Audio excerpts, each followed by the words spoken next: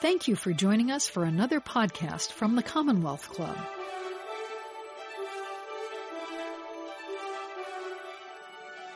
Hello and welcome to today's virtual program with Inforum at the Commonwealth Club. I'm Kishore Hari. I work on the science policy team at the Chan Zuckerberg Initiative. This program is part of the Commonwealth Club's virtual series addressing the myriad of impacts of COVID-19 on our community and society at large. It's generously supported by the Chan Zuckerberg Initiative and a collaborative of local funders and donors. I'm pleased today to be in conversation with Alexis Madrigal. He's a journalist with The Atlantic, and today we're here to talk about his latest endeavor, the COVID Tracking Project. So let's get started. Alexis, welcome.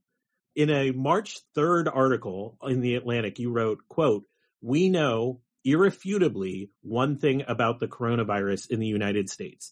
The number of cases reported in every chart and table is far too low." When did you first notice that there was a problem with how testing was being reported in the United States? Yeah, it was really in that last week of February and first week of March. My reporting partner, Rob Meyer, and I were really trying to get a handle on, wait a second, it just feels like the U.S. is not doing a lot of testing. And then when we went to look at the CDC website, we realized that they'd actually pulled down some of the information that they previously had about testing in the United States. And we started to worry that despite the numbers that we heard thrown around about how many hundreds of thousands of tests or eventually, millions of tests were going to be available right away, that almost no one in the United States really had been tested to that point. A couple days later, we wrote a follow-up story in which by that Friday, which was March 6th, less than 2,000 Americans had been tested for coronavirus. And obviously what that meant was that every case, every number was shaped by the amount of testing that had been done. And when we really started to dig into that story, it really led to sort of one inevitable conclusion, which was that the outbreak in the United States was far ahead of where everybody thought that it was. And that testing itself was this kind of very far upstream variable that no one contemplated failing as they did pandemic preparedness plans. I was going through King County's preparedness plan. There's 5 pages on how to test birds for avian flu. There's not a single page or even really more than a single sentence here or there about what might go wrong or right with testing of human beings. It just was something that was unfathomable, I think, in a lot of the planning. And it obviously had pretty serious consequences for the trajectory of the outbreak in the U.S. I remember around that same time reading this blog post from this biologist at the Fred Hutch Cancer Center, Trevor Bedford, which laid out, some of their initial testing, and it was written in this non-technical way. And it towards the end, you start to see him go through this sort of rigorous scientific analysis of what they're seeing, and it posits this idea that, there's a lot more cases out there based on what we're seeing than what the test numbers show. And I remember alarm bells just going off in my head. And my first instinct is I didn't know what to do. As a journalist, I would think your first instinct, okay, I got to write a story about this. Yeah. But how did you go from, okay, I got to write a story about this to, I think we need to start tracking the numbers ourselves? That seems like a massive leap to me. Yeah. So a couple things. That scientist, Trevor Bedford, is awesome. And I actually remember I had finished my workday, gotten the kids to bed. I had done some yoga, and I was literally sitting in my living room, lying on the yoga mat, and I picked up my phone. I'm sure this is not what you're supposed to do. And I'm going through Twitter, and I see this post on that night, the night he posted, March 2nd. And I don't think my life has been the same since. I read that post, and what the thing that he said was that, Seattle on March 1st probably has as many cases as Wuhan had on January 1st, which is bad and was bad. And of course, we now know that New York, in fact, had many more cases probably than that, both because of original imports from China, but then a much larger wave of imports from Europe thereafter. And that was kind of the first and main evidence of how big the outbreak was. was examining these genomes of these viruses and being able to reconstruct a family tree and then kind of count the generations and say, well, let's see. So how long has this virus been around? If it's been around that long, then we probably have this many cases. The thing that's amazing about it is what Trevor probably got a little wrong was that the doubling time wasn't 6 days, which is what his primary estimates were. There were more like maybe 3 days during that early period, and certainly that high in New York. And so we actually have many more cases than his kind of like toy model kind of predicted from what he knew from the early Seattle genomes. All that meant that the delta between what we knew and what we needed to know in order to understand the outbreak was just enormous. The classic thing would be the iceberg, right? I mean, we really literally had the tip of the iceberg, and then underneath was this huge pyramid of cases that eventually would turn into some really sick people and eventually into deaths. And what really happened was we published this story about testing, and that less than 2,000 people had been tested. And about 30 seconds afterwards, a friend of mine from college, we went to Harvard together. We were like buds as freshmen, as 18-year-olds. Like he's from rural Indiana. I'm from rural Washington. I mean, I was born in Mexico, but I grew up in rural Washington. And he emailed me almost immediately after the story came out. He said, "Did you use my spreadsheet for this?" And I was like, "No, I used my spreadsheet for this." And I shared the spreadsheet. And it turned out that we were basically doing the same thing. And Jeff Hammerbacher is his name, and he actually was early at Facebook, kind of building data structures in the mid-aughts, and then he actually went into bioinformatics and was, one of the people who's credited with having created data science as a field. And so we were like, well, this is this combined kind of data journalism effort. What if we just kind of spun something up and tried to like record these numbers over time and create this kind of time series data? With the idea that, of course, the CDC was going to start doing and publishing these numbers for states like within a few days. Because, of course, like you look at other countries and their national health departments publish these statistics for other countries. I remember looking at the early Google Sheet, too. Like you just like put it public on the web. And it was like, I remember the first version I looked at didn't even have labels across the top, I don't think. And it just had like numbers like scraped from some of the public health agency websites. Yeah, that's right. That's what it was. I mean, we both had realized that there was this way of backing into the national numbers, which was going to every state. Like it's sort of the federal system really handicaps us in a lot of ways for responding to this epidemic. But in this one particular case, you're able to, if the federal government doesn't provide something, you can create a national number by going to every state. The real problem is, and what makes this project hard is like doing that once is fine. Anybody can go through the, 56 states and territories of the United States and pull that data down one time. But the data is changing all the time. You got to do it over and over. Probably you're not going to have the same person do it over and over because it's pretty grueling. So, all right, now you're going to have a bunch of people who are doing it. And how do you sort of bake the logic into the system? How do you build the systems? How do you build the pyramid of people so that you can like sort of check people and double check people? And we didn't really think about that at first. We were just like a few people filling in stuff on the spreadsheet. But as time went on, after that, like sort of first few days had gone by, we were like, wait, we need to build like a whole organization that has like at its core, this kind of data ingestion. And one of the things that's really clear, like my background, I was like an English guy and a writer, but I spent a lot of time around Berkeley and other institutions as a visiting scholar, largely in their kind of science and technology studies departments. And within that field, a lot of people talk about how data is not actually, there's no such thing as raw data, that like all data has all these human decisions like sort of embedded in it. And this is basically like the most real and live version of that. You realize that you actually have to do quite intense analysis of both linguistically how the states are describing things, but also kind of looking across states and doing comparative analysis and saying like, well, all these states are reporting it like this, but these guys are describing it a little differently. Should we record it differently? Should we record it in the same way? So there's actually this entire kind of journalistic project that's actually baked into creating the data set. I mean, you call it a journalistic project. In a weird way, I look at it as a governmental project. Like, I was surprised that this wasn't a project that had been undertaken by the CDC for a long time, because that kind of coordination of sources, of reporting, that's what we've seen a lot of other countries do in terms of their tracking, like Singapore, South Korea, Taiwan, all have done it that way. And we'll come back to the question of why haven't we done this yet in the US. But I want to dig into the numbers, because I think the linguistic question you're talking about is really important.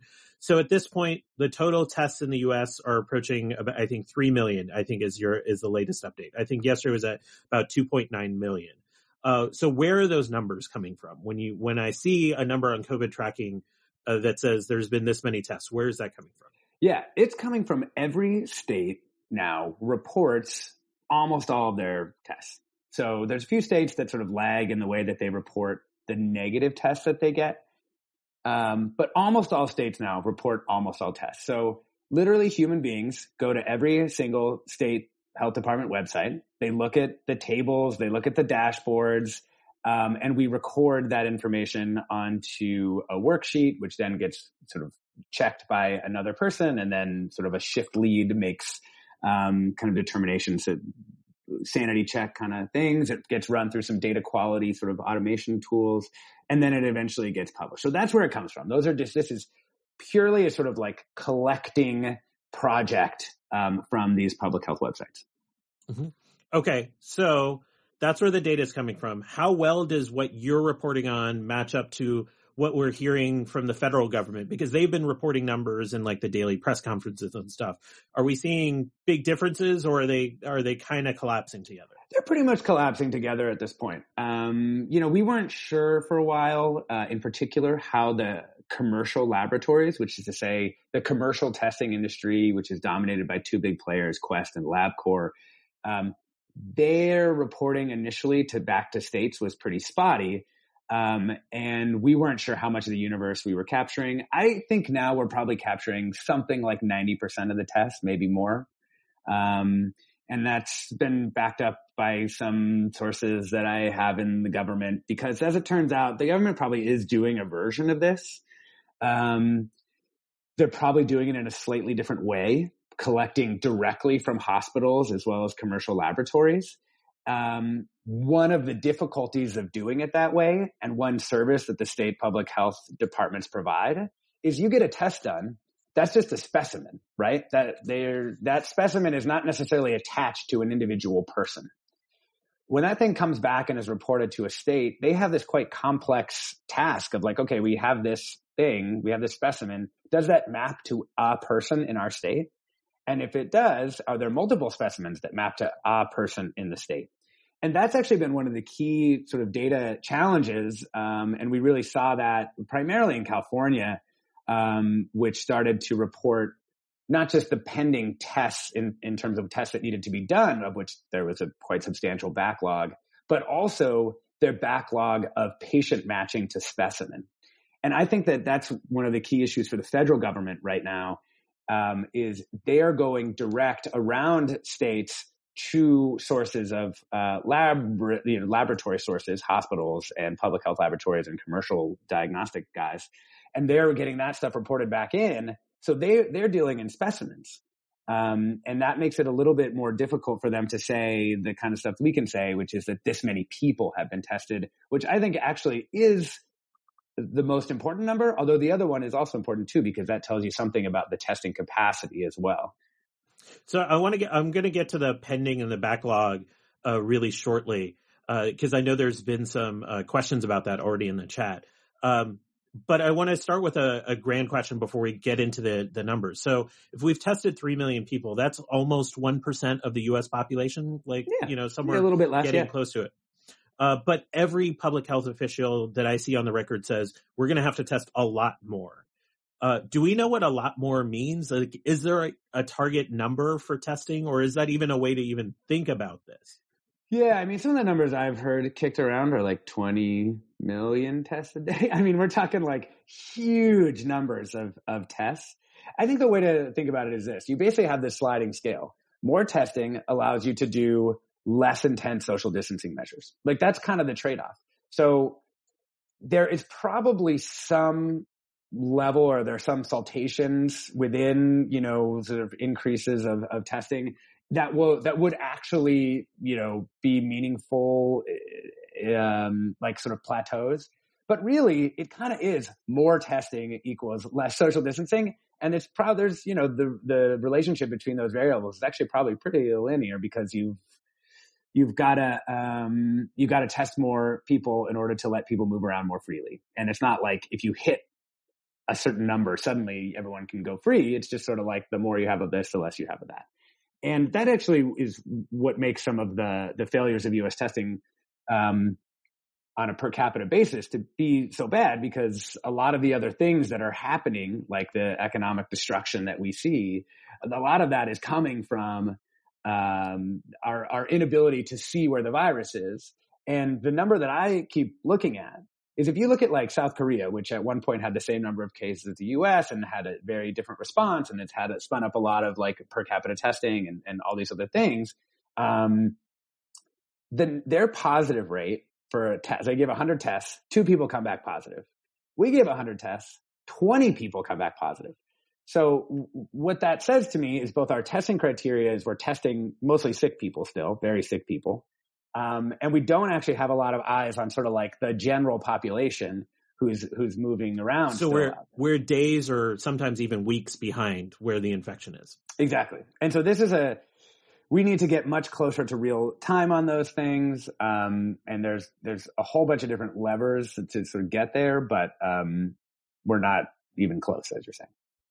So I want to do a little like data journalism unpacking Sure. and linguistics, as you said, because you report a certain kind of data on your site. So you report positive, negatives, pending, deaths, hospitalizations, people in the ICU, and people on ventilators. Mm-hmm. We actually report two kinds of hospitalizations, but yes, go ahead. Yeah. So I'm going to go through all of those kind of rapid fire and see if we can unpack what they mean. So positives. I think the natural question I have when I look at positives, are we talking about the same tests for all these positives? And do we have a sense of like, and you already alluded to, like, there's multiple different companies running these tests. So I think my base question is, like, when I see a positive number, should I be looking at that as an absolute, like, that's stone cold reliable, or is there some kind of uncertainty even in the positive number? Yeah, there's just 2 layers of the uncertainty in the positives. One is that the accuracy of these tests as a result of both like the human swabbing of people, but also just like the machinery itself and how it was run and the tests and the different manufacturers and all this stuff. There's a bit of uncertainty, and some people estimate it quite high that the actual accuracy of a test for an individual person is maybe 70%. So like that is to say, 70% of the people who get a negative, that is accurate, that they actually do not have it. So it's a little like tricky. That's terrifying, by the way. That is terrifying. It's totally terrifying.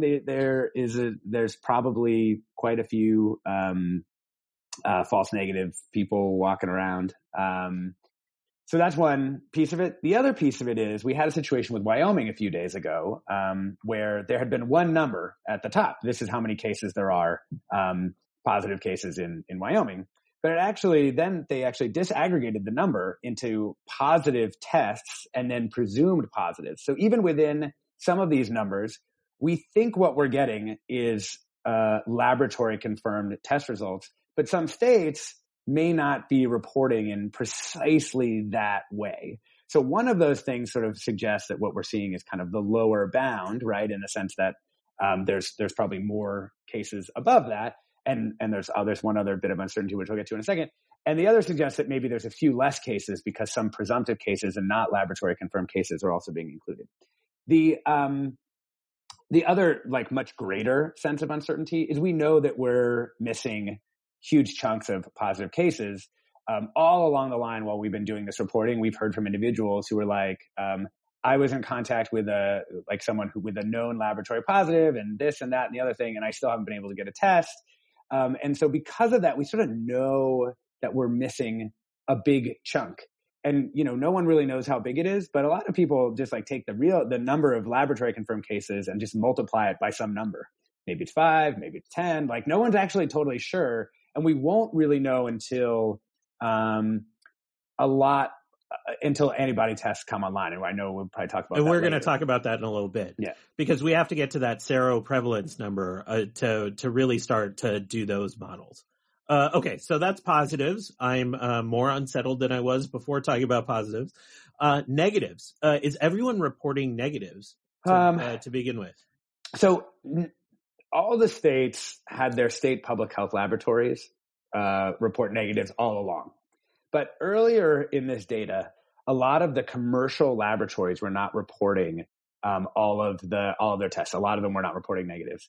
And, most of the states got to reporting commercial negatives over the last few weeks. And there's a few kind of weird holdout states like Missouri, which reports them sometimes. There's like a few things like that, but it's much less of a problem than it used to be, for sure. And what I would say about it is if you're ever playing with the data, know that in the early weeks, the positive rate, so if you just sort of took positives over total tests, that rate is artificially inflated.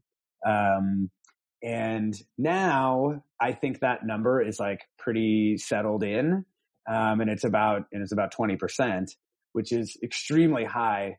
And in New York, it's been like over 40%. And one thing that's interesting is to, in all these things to kind of do the international comparative kind of metrics. So, you have South Korea at 2%, but you have in Lombardy, they only ever got to like 30% positive test rate. So you're kind of looking at a situation where the U.S. outbreak is both very severe and there's that testing number indicates that there's a lot of less sick people who also have the disease who aren't being tested. And that is another piece of evidence along those lines is also just that if you plot total tests and cases in the U.S., so like, the lines track each other almost exactly. They're like very, very tightly correlated, which sort of implies that if we were to step up testing, we would also just get a lot more cases. And again, implies that there's sort of more of the iceberg out there than we're able to see. But the way that you're talking about it is like, that's not necessarily scary. That's actually reassuring if we step up testing and see a lot more. That allows us to make some more informed decisions from a public health. If we step up testing and we see fewer positives, that's better. If we step up testing and we see more positives, that's kind of the base case that I think we should be expecting right now. Okay, pending. And the reason I want to bring up pending is something local here in California. For a long time, up until probably about a week ago, that pending number was so big in California. Why are there so many pending tests? And can you translate pending to what that real world feeling is of the time between when I take a test and when I actually get my results? Is that what pending means? Yeah, it really it's two things really. I kind of referenced this a little bit early. One is, March 4th through March 6th, the administration is saying, okay, commercial testing laboratories are going to be part of this whole of America approach to how we do testing in response to this outbreak. And the part of the reason is they have the kind of logistical apparatus. Like, there are some university laboratories, like say at the University of Washington Virology Lab, they actually have a lot of capacity and they can bring things in. The problem for them and the kind of the limiting factor for them is not the machines. It's literally like, someone has to go pick up the specimen. Someone has to open the package. Like, you need a lot of employees to do that kind of thing. And the commercial laboratories do in fact have that infrastructure in place. So I actually see going to the commercial laboratories as a not unreasonable thing to have done. The problem is with going to what are called these national reference laboratories is that you add a lot of delay into your test results because it's not being done anywhere close to you. So like if you're doing the testing in a hospital, the time it takes to get the sample to the machine and then from the machine back is like it's a negligible part of the overall time. Because they're going across the street or something. Yeah, exactly. So, a lot of the really more successful testing operations have come with these really tightly coupled laboratories and healthcare systems. So like Mayo up in Minnesota, Tricor in New Mexico, BioReference Laboratories in the Northwell healthcare system in New York State, AirUp in Utah. the more tightly coupled the systems were, the sort of better they worked. And you didn't get these really long delays. With LabCorp and Quest, which are quite outside the healthcare systems and are sort of, you kind of send it off, and then you get something back eventually. Things took a long time. And particularly in March, they were completely overwhelmed by the demand. This was during the time in which President Trump had said, anyone who wants a test can have a test. Just noting that wasn't true at the time. It's still not true now. And it probably actually shouldn't be true. What that statement did, though, along with the sort of overall statements that the coronavirus task force were making, that there would be millions of tests available within days, was the demand absolutely flooded the commercial test providers. And so in a lot of cases, and this is more complex and it's probably worth getting into, but there's different machines. They brought up a slower version of way of doing the test first. And a lot of those early orders went through that slower process and led to this quite large backlog. Something like it was in the 6 digits for Quest, and we assume it was probably something similar for LabCorp. So you're talking hundreds of thousands of people are waiting there for 4, 5, 6, 7, 8, 9, 10. At a certain point, there's no like real clinical value to that test. And I even had, some people say to me that like anything more than 48 hours, particularly for a hospital setting, the test result is basically worthless. It's really, and it's a tragedy because you're wasting all the PPE, all of the labor. These people have to be dealt with as if they had COVID, even if they don't. There's just like and then you're missing the human behavior part of it too, because those people with that information might change their behavior, which impacts the course of the virus in a exponential way. Totally. There were so many things about the delays that set us back in March. Like you can look at February as this time where we were sort of blind. You can look at March as this time where we were sort of behind. Now here we are like halfway through April, and we now again have hit sort of like a testing plateau of, around say like 140,000 tests a day. From what I'm hearing from the commercial laboratories, I do expect that number to start to move again. But it's not moving by hundreds of thousands. It's moving by tens of thousands.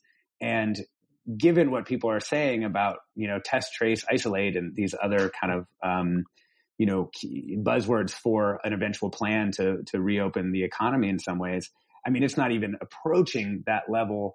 And on top of that, we also have like supply chain issues, which have started to play because the U.S. is a big country. The German and South Korea have testing on a per capita basis that's much greater than ours without using like every swab that's ever been produced on Earth. We actually are creating we're like a small investor can invest over here and they're not going to like throw the market off. The U.S. starts to do this kind of thing with enough people and trying to do this many tests, and you sort of throw everything off. You're disrupting the supply chain in a way that it can't actually handle. So I want to pick at one thing you said, which was, with the promise of everyone that wants a test should be able to get a test. You said as an addendum to that, I'm not sure that should be the case. Why is that? Like, if I want a test, why shouldn't I be able to get the test? Well, the testing supplies are limited. That's the main reason, and every test that goes into a lab has to be processed. And, until we have like very, very easy and like stable supply chains and all that stuff, you kind of do need to keep the testing criteria a little bit tighter. I think in the ultimate scenario, yes, anyone who wants a test should be able to have a test. But how far away are we from that? Like pretty far, The last one I really want to talk about is deaths in terms of the data source. And by the way, if for everyone listening, if you want to go look at the data yourself, go to covidtracking.com and you can see the historical and the state-by-state level data. Deaths. So deaths, I thought, was going to be the kind of rock solid thing because we have all these systems to report deaths in this country. But how do we know that the death reported is due to COVID versus some of the underlying conditions? Because we know a lot of people that are dying, they have other, conditions that are exacerbating the advance of the disease. Mm-hmm. This is one where there's just such crosswinds, right? On the one hand, there's the problem that you're referencing, which is how do we do the attribution here? Is it COVID-19 or is it that you had a heart attack or something? Like there's so many different places where you could so many different ways you could do this attribution. And we do know that these underlying conditions they oftentimes maybe are the predominant factor, and just COVID-19 is kind of what finishes someone off. On the other hand, just in a general sense, what's interesting is I was talking with one lab testing director who was saying that before all this, pneumonia deaths in particular were one of those things that was kind of like famously unreliable because it turns out that it's just, mysterious pneumonia deaths for old people are in fact like something that happens. And it's probably one reason why we didn't pick it up as fast as we might, because this does happen sometimes. And so we're not really sure, there's one argument that we're attributing too many deaths to COVID, but we're also probably missing a whole bunch too. And a lot of the people that I kind of trust in this world think eventually we're going to have to evaluate this kind of like a hurricane or something like that, where you essentially look at like, well, how many people would we have predicted to die? And then how many people really did die? And, one of the crosswinds there is, people dying in their homes before they had any tests. And I think, New York is where people have kind of done the digging on this and, found that normally only like a couple dozen people die in their home every day, but it's been 250 people a day since the outbreak. And that's like a very significant addition to New York's numbers. If those people, if that extra margin is in fact people dying from COVID-19. And there's also, in other countries as well as here, there's this, like, what happens if it gets into a nursing home and it kills a bunch of people before anybody can be tested? Do we attribute those deaths or not? And I think, so there's a lot of crosswinds on that deaths number. I think that it's going to be quite some time before we know how firm it is.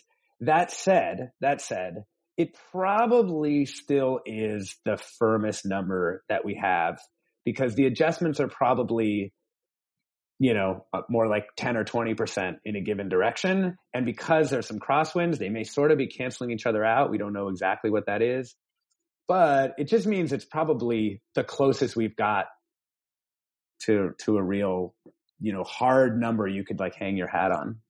But it seems what's important is not to look at the numbers as absolute, but as something that's evolving, and will be evolving, just given the dynamic nature and the complexity of these. So totally, that's what I took away from talking to, people involved with the project and other epidemiologists, is like, there's no like hard, firm science here. And a lot of the science that we're hearing is probably going to change. Yeah. And I think, this goes directly to something that I'm extremely interested in right now, which is just sort of what models are for, because people talk about like modeling this and modeling that. And of course there's models that are online and you can play with and do all these things with. And of course that's interesting, right? But models are interesting when you sort of, you read them as sets of assumptions about what might happen, and then you feed data into them. And then you can look at those assumptions and say, well, like, are those good assumptions? Are those assumptions holding? And the truth is we have so much uncertainty right now that you actually need to try a bunch of those different models. And it's not about, is this one model correct? Or is this one model, accurately predicting X or Y at the national level or regional or state or local level? It's more like they're tools to think with. And people want these models to be something else. They want them to be like future predictors, but they're tools to think with. And as long as we use them like that and they're understood like that, I find them extremely useful. And I think one of the things that I'm worried about is that people who are using models as tools to think with are encountering sort of rhetorical resistance to the current path of governmental action, who are looking at those models and saying, oh, the government did X or Y because of this model, and this model's wrong, and therefore the government action is wrong. Whereas one of the stories I'm working on right now is how decision-making like this really does and should work. And I think that models are but one piece of evidence among many that this virus was something that required us to take this course of action, which of course is horribly painful. I mean, my parents are older on have jobs, but like our fixed income have no income right now. And it's like, I know, I mean, like, you know, this is a brutal thing for people economically. And it, of course, is not landing equally on the country. I think what we're going to see is that African-American unemployment, it reaches levels that we haven't seen in a long time. And, just based on some sources that I've been talking to, and, but there are reasons for it, you know? And the thing that I keep saying to people is, if you want to, like what experts are saying right now in the United States and everywhere else is shaped by what they know and sort of the realities of their institutions and the political constraints that they have on them. And that's true everywhere. So if you want to get more of that signal of what people know and what they really think we should do, you look internationally, you look comparatively across all these countries, and you say like, okay, in the political reality of this place, they couldn't say this, but they could say that. In the political reality of this place, they couldn't say this, but they could say that. And if you start to look at all those, like what are the underlying features? Everybody has had to do the lockdown. You know, there's no places that tried not to do the lockdown. They got to do the lockdown. You know, in some cases it's more voluntary. In other cases it's worked better. You know, like there's all these different other components to it that are cultural, societal, political, and all these things. But like what the United States is doing is what every country that has encountered this has had to do in some form or another. And none of them even have an outbreak that's as bad as ours. So the idea that the US is like off in a corner because of some weird model that we developed is just total BS and has no grounding in the global reality of this outbreak. So you touched on some of the racial disparities we're going to see on the economic side. There's also a lot of reporting especially out of New York, that we're seeing a lot of racial disparities in terms of the outcomes for the disease itself, that we're seeing a lot of African-American deaths, a lot of Latino deaths, and a higher proportion. Now, that's a really complicated thing to track for many reasons. Like we have to look at the population of those areas. But is that something that you're thinking about tracking within this project? And how are you approaching that complex problem? Yeah. So just today, we are formalizing the project with Ibram Kendi's anti-racist institute at American University. You know, the COVID tracking project is like sort of, you know, wing of the Atlantic, and Ibram Kendi is also an Atlantic contributing writer who's been kind of at the forefront of pushing for this information to be collected. So we did our first round on Sunday, and there were 29 states that report some kind of racial data.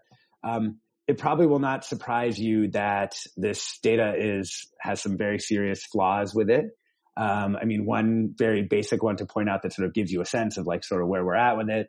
You know, we know that white Latins like myself have a different sort of outcomes and health things and economic situations and stuff from Black Latins, like from the Dominican Republic and Puerto Rico. This is sort of like a very consistent finding in segregation and health disparities in a lot of different things. These are independent communities that are sort of lumped together in sort of one ethnic group for some good reasons, but also there's major differences.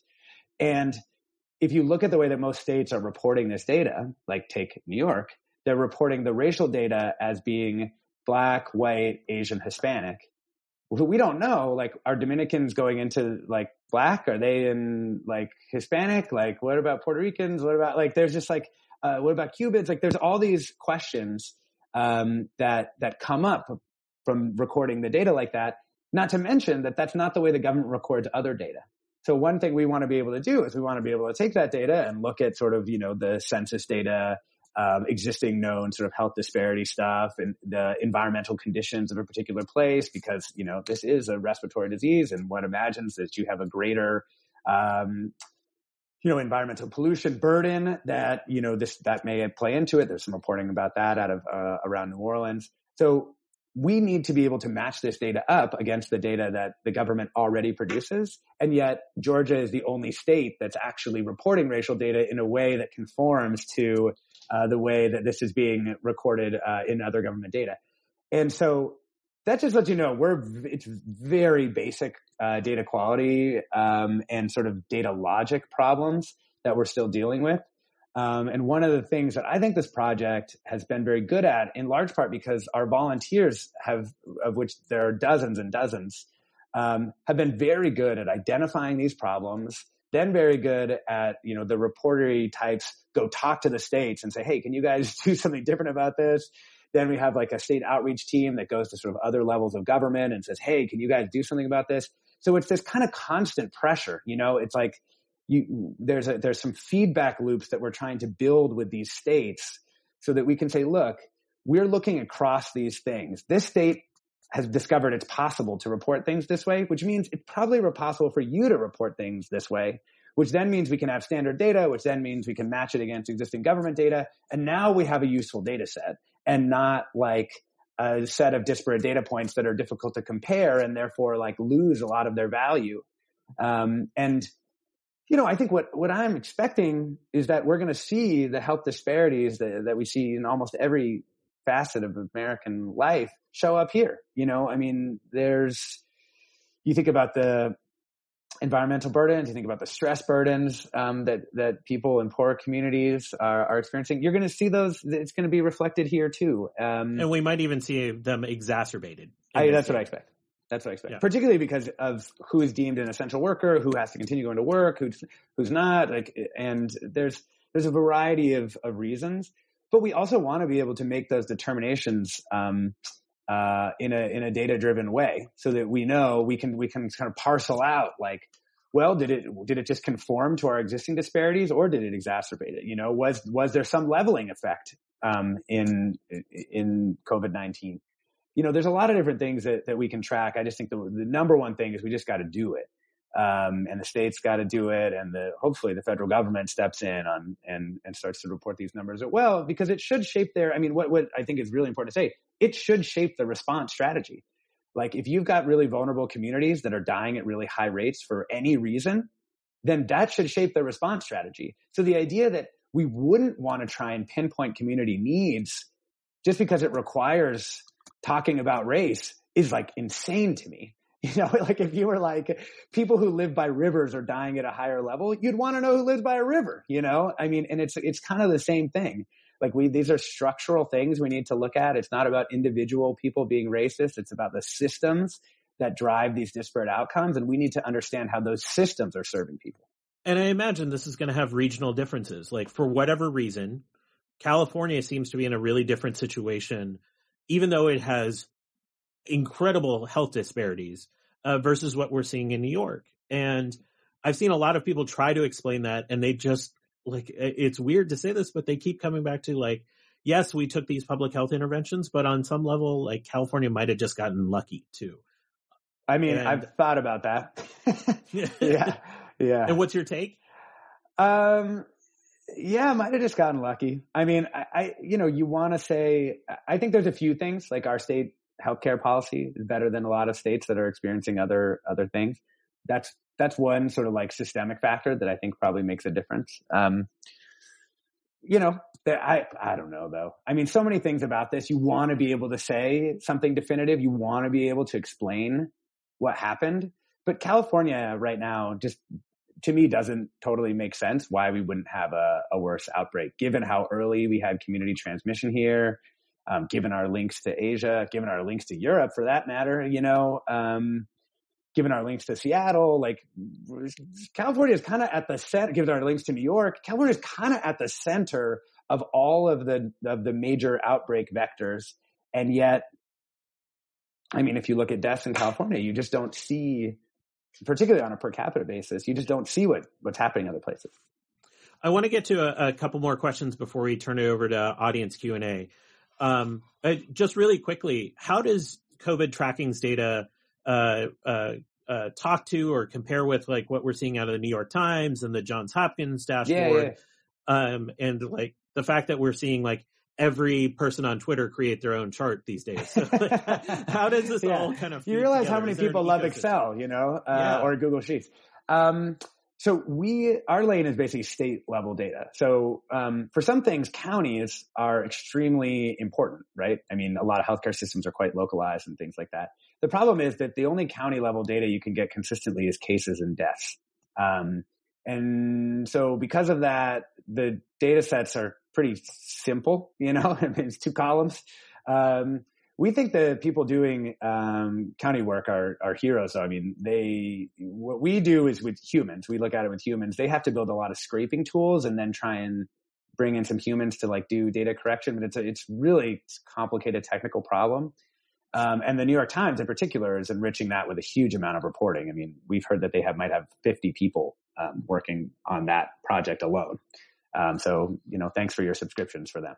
That's where the money's going right there. 50 expensive people are working on it. We think their data is great. It matches up pretty well with ours. If you roll it up, they're usually a little bit ahead of us because they have reporters, talking at the county level, and the counties report to the states. So like, if you want the absolute most current thing, you should, the New York Times is quite good on that. But what we have is like a broader set of data. So we have the testing data. We're the only ones who have that. And then we have this outcomes data around hospitalizations, which is quite complex and has a lot of problems, but at least it's being recorded somewhere. And that's kind of that's been our approach in a lot of these things. It's like, listen, we make the least bad decisions we can make in recording this data, but at least we have a baseline. At least people can look back and say, well, what did we know? And help solve some of these like epistemological problems of like, did we know that back then? Because there's really not any good, there's not really any other source for that stuff that's been collected in this way. So you've been tracking what's called the PCR test right now for viral loads, but we know there's a whole nother test coming, the antibody test, to see who has had this disease. And it's largely been used by other countries. Like we see reports out of Wuhan right now that a lot of workers are taking antibody tests before they go back to work. First, are there any plans to track antibody tests on your site? And then how do you even think about something like antibody tests, which has its own set of difficulties in sort of analyzing and tracking? I think there's a couple of things that we've heard about. We've had like a group formed to sort of explore how we're going to do this for a few weeks now. We haven't seen any data show up in the States. Colorado, we know, has been running like a small pilot. California appears to have some tests going. Our main thing right now is to like beg the states to report this separately, that they don't try and like mix the streams and just like that, like just do it as its own thing, because that'll make it easier for us to track for sure. The other thing we're hearing is not all these tests are going to be very reliable. There are a lot of manufacturers trying to sell these tests. And we really, really, really, if we're going to use this as a way of reopening society, we want to be really careful about what we're doing. A lot of what I have heard, and I'm not going to be the best at explaining the statistical principles behind this, but a lot of what I've heard is essentially your individual test results really depend on the prevalence of the virus in the community at large. So if we don't know, there are these sort of variables that are like quite tightly related to each other. So that one of the problems is particularly in the early going, your individual test result is probably not very reliable indicator of whether or not you had COVID. At a population level, it may actually be quite useful, but at an individual level, it's probably not going to be that way. There's also, some questions about, are we rewarding people who took like fewer precautions because now they've had it already and, now they can go back to work? I'm personally a little bit less worried about that moral hazard problem. I think maybe moral hazards like that are slightly overrated in general, but I think in this particular case, in the implication that it's people who took fewer precautions who got it is probably worth considering, given that how concentrated our outbreak is in just a few places. And I don't think it's largely people's fault that they got this, but more that they happen to be in a heavily infected place. So that's how we're thinking about it. We'll record it. I mean, I think talked with some sources in the government today about how they're planning on doing it. And I think it's probably going to look really similar, but just broken out into like a different column, there are different antibodies you can test for, and there's more complex ways of recording it. But so far, the early results that people within the government are seeing are that the test results look much more like the PCR ones, but just marked like antibody test. Let's talk about contact tracing. So Governor Newsom, who just spoke in the last 20 minutes, talked about that being really the next phase. We hear that and see that from other countries. And contact tracing is not like a new thing. Like every pandemic that humans have gone through in the 20th century has had an element of contact tracing. And it's usually like a boots on the ground approach. Like we're going to find out who you've been in contact with. We're going to call them or knock on doors and go figure them out.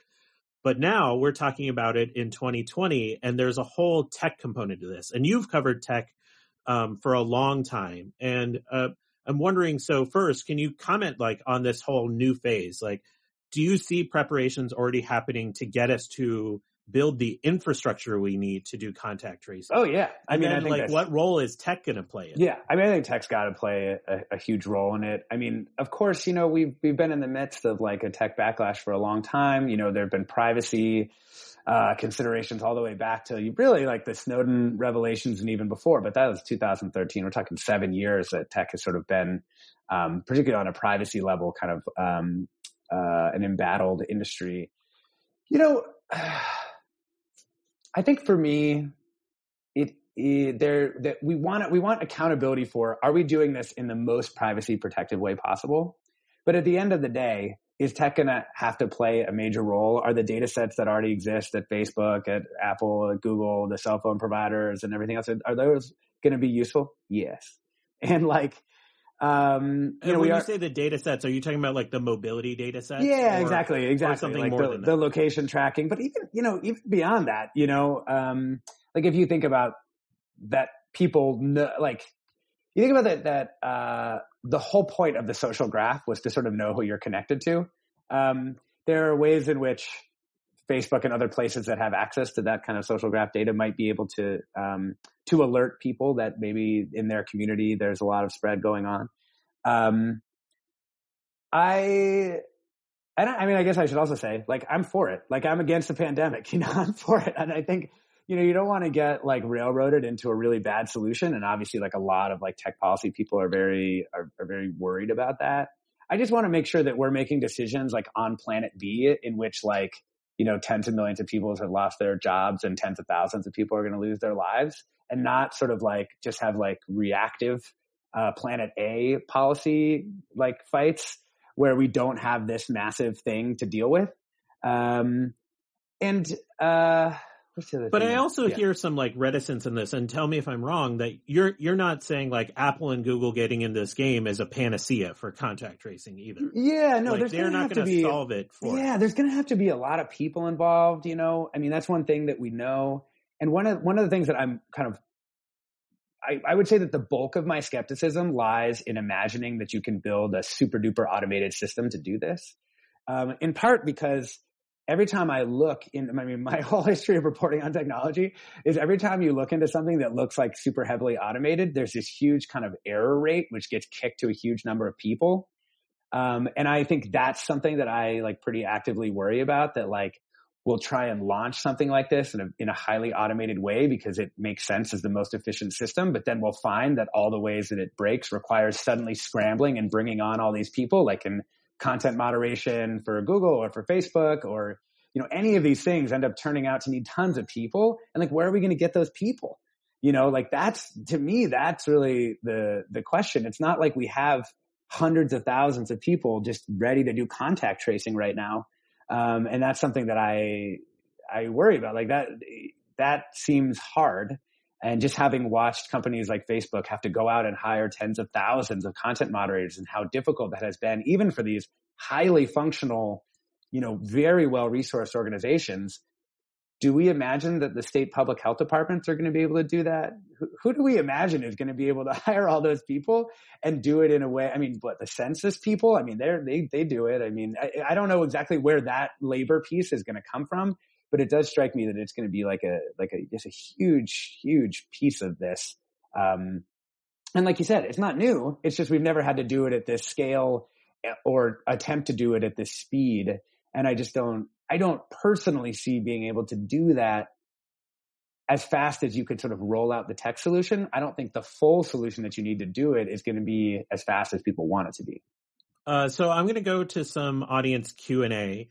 Richard Mancuso asks, what's your thoughts on the at-home tests and the point-of-care tests, and what's their viability in what we're seeing now with the kind of go to the lab? Yeah, the Abbott test came online, made a big splash publicly for a lot of different reasons. It's not like we, supposed to have 50,000 a day capacity.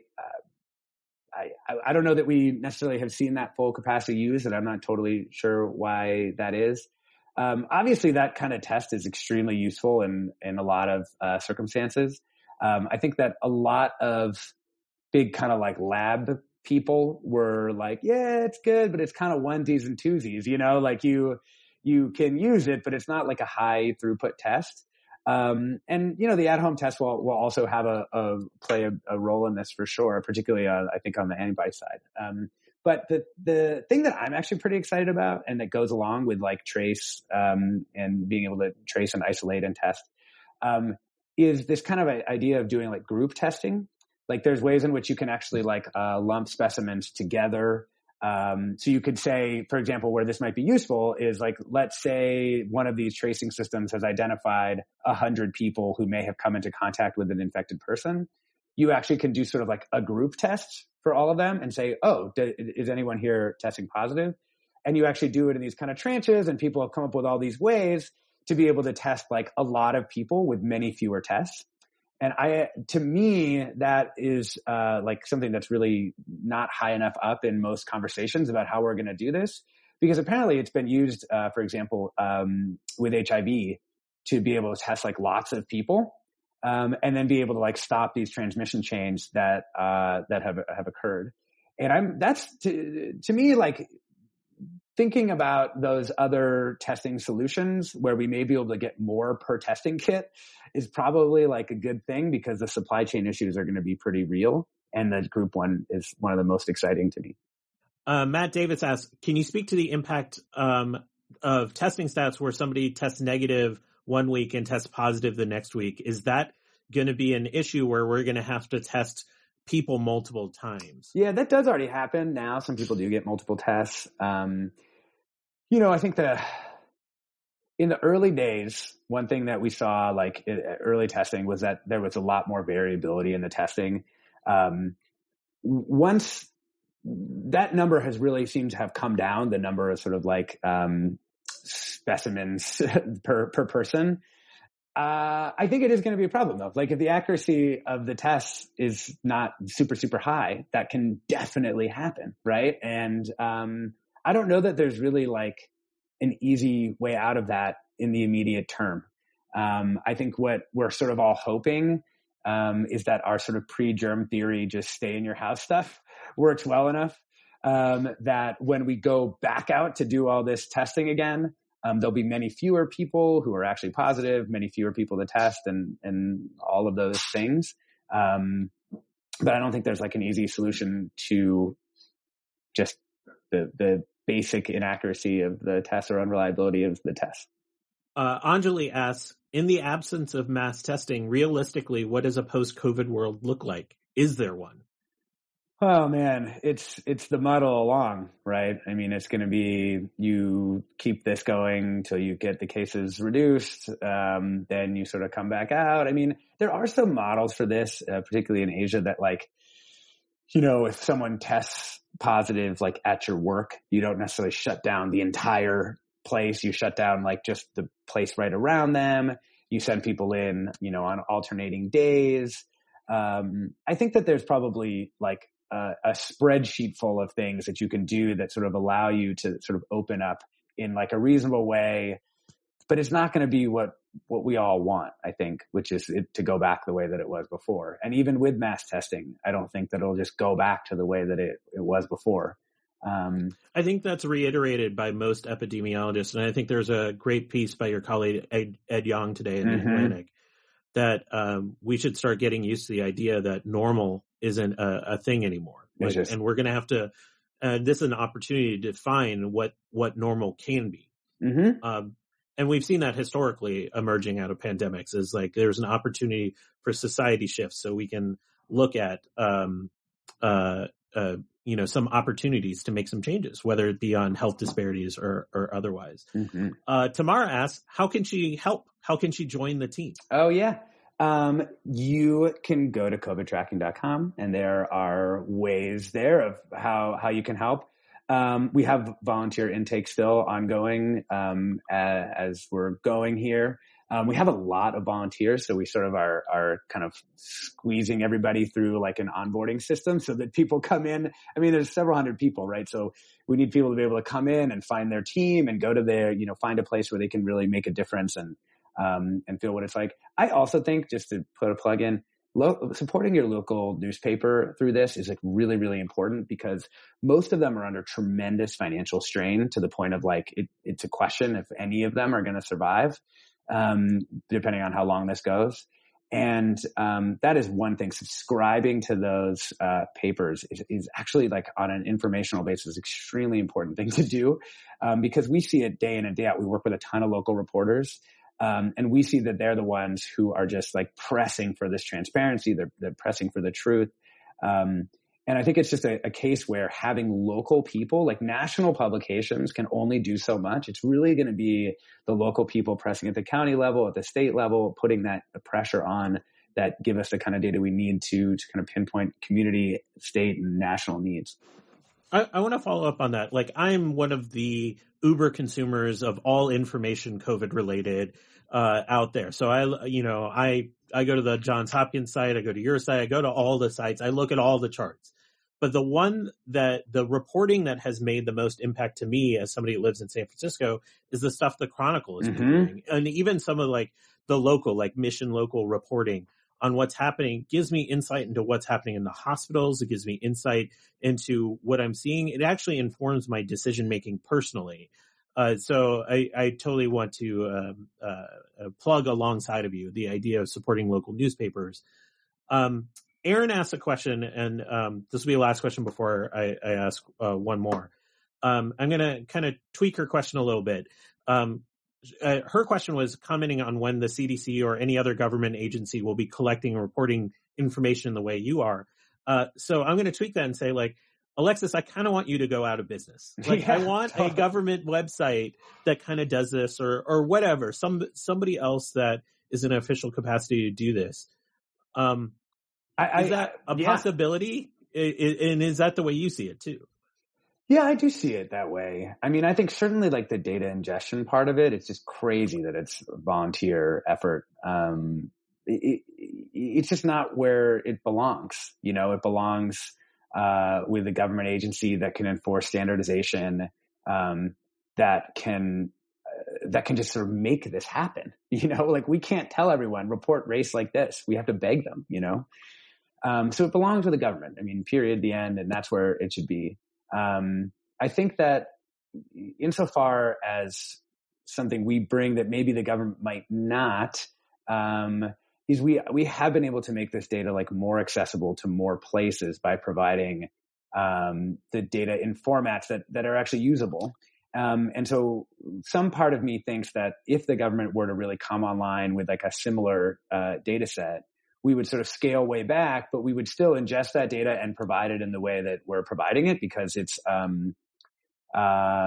really important to be able to actually use it, right? That's one thing we hear over and over. The other thing that I would say is that over and over, it's just more difficult for the government to get up on new types of data. So when a new thing starts to come out from the states, like racial data, soon to be antibodies, or like any number of things that we anticipate over the next few months, it's going to be really hard for the government to just come out with those numbers. It's just not the way they're kind of like set up to be sort of nimble like that. So one of the ways that I see our role right now is to be this kind of like frontier of the data, making sure that there's some historical record, making sure there's something for journalists to cite.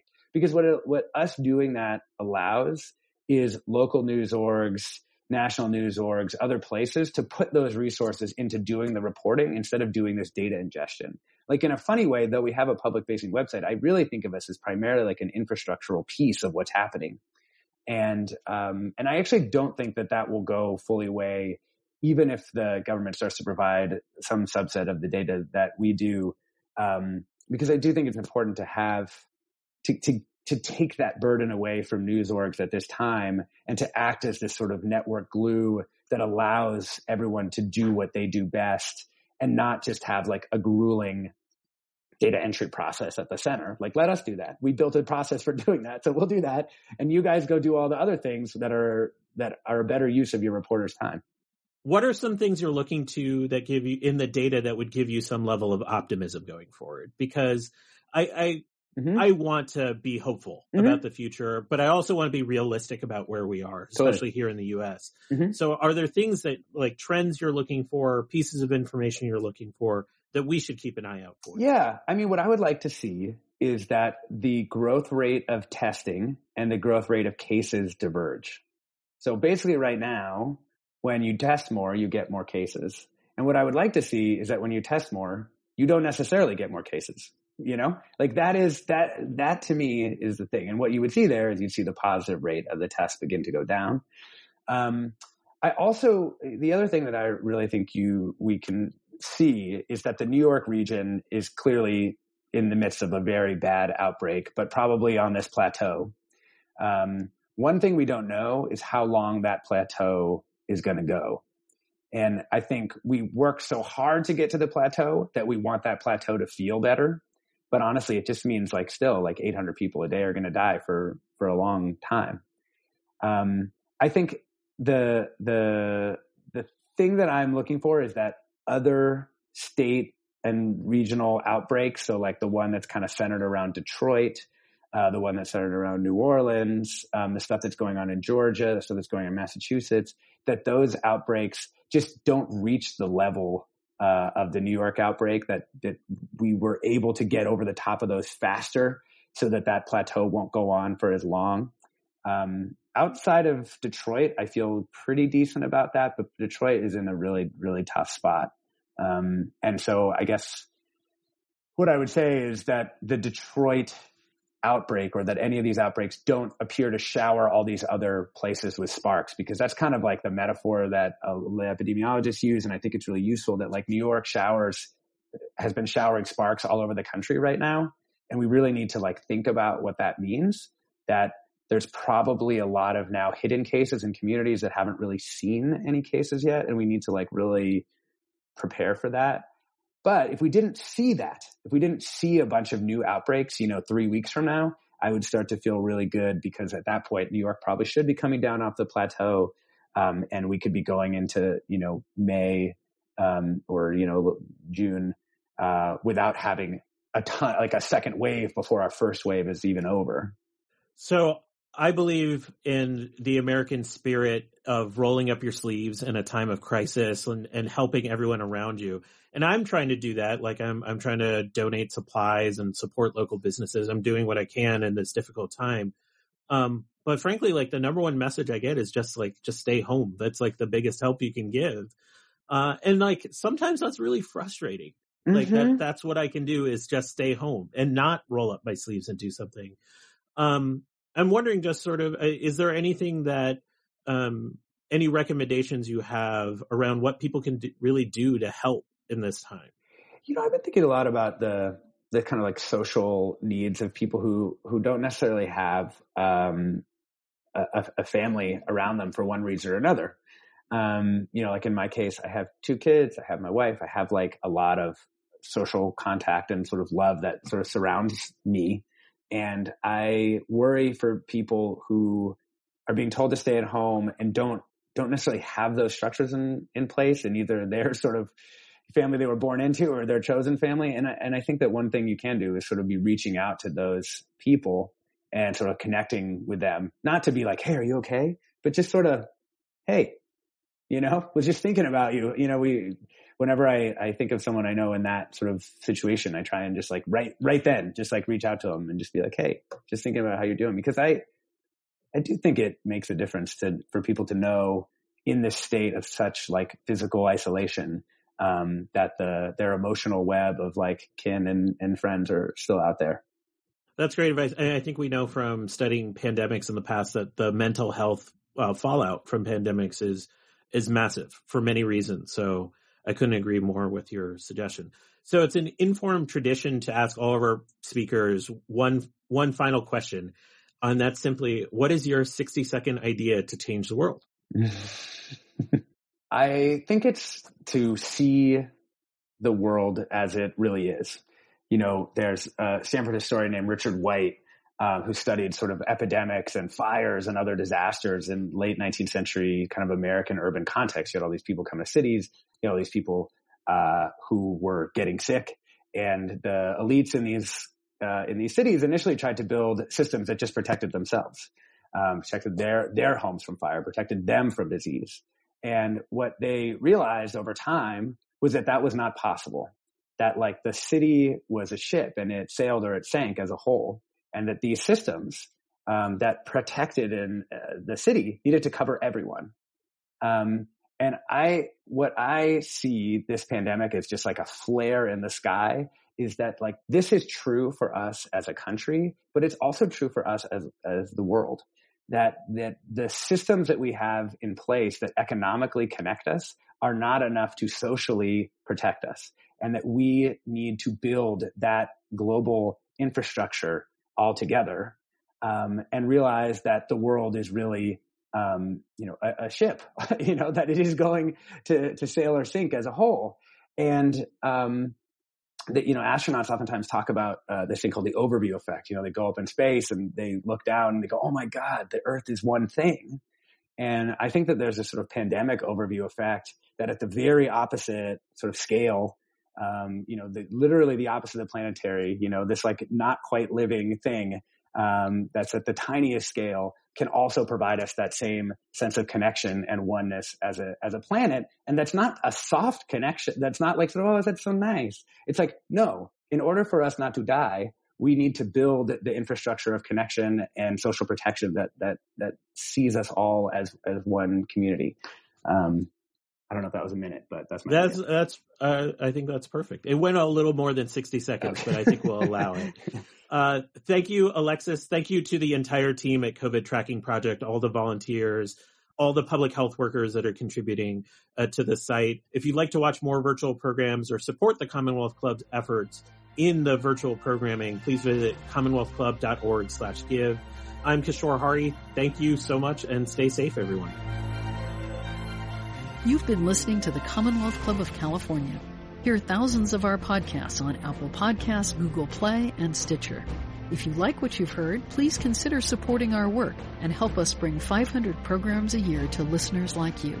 Go to commonwealthclub.org/donate.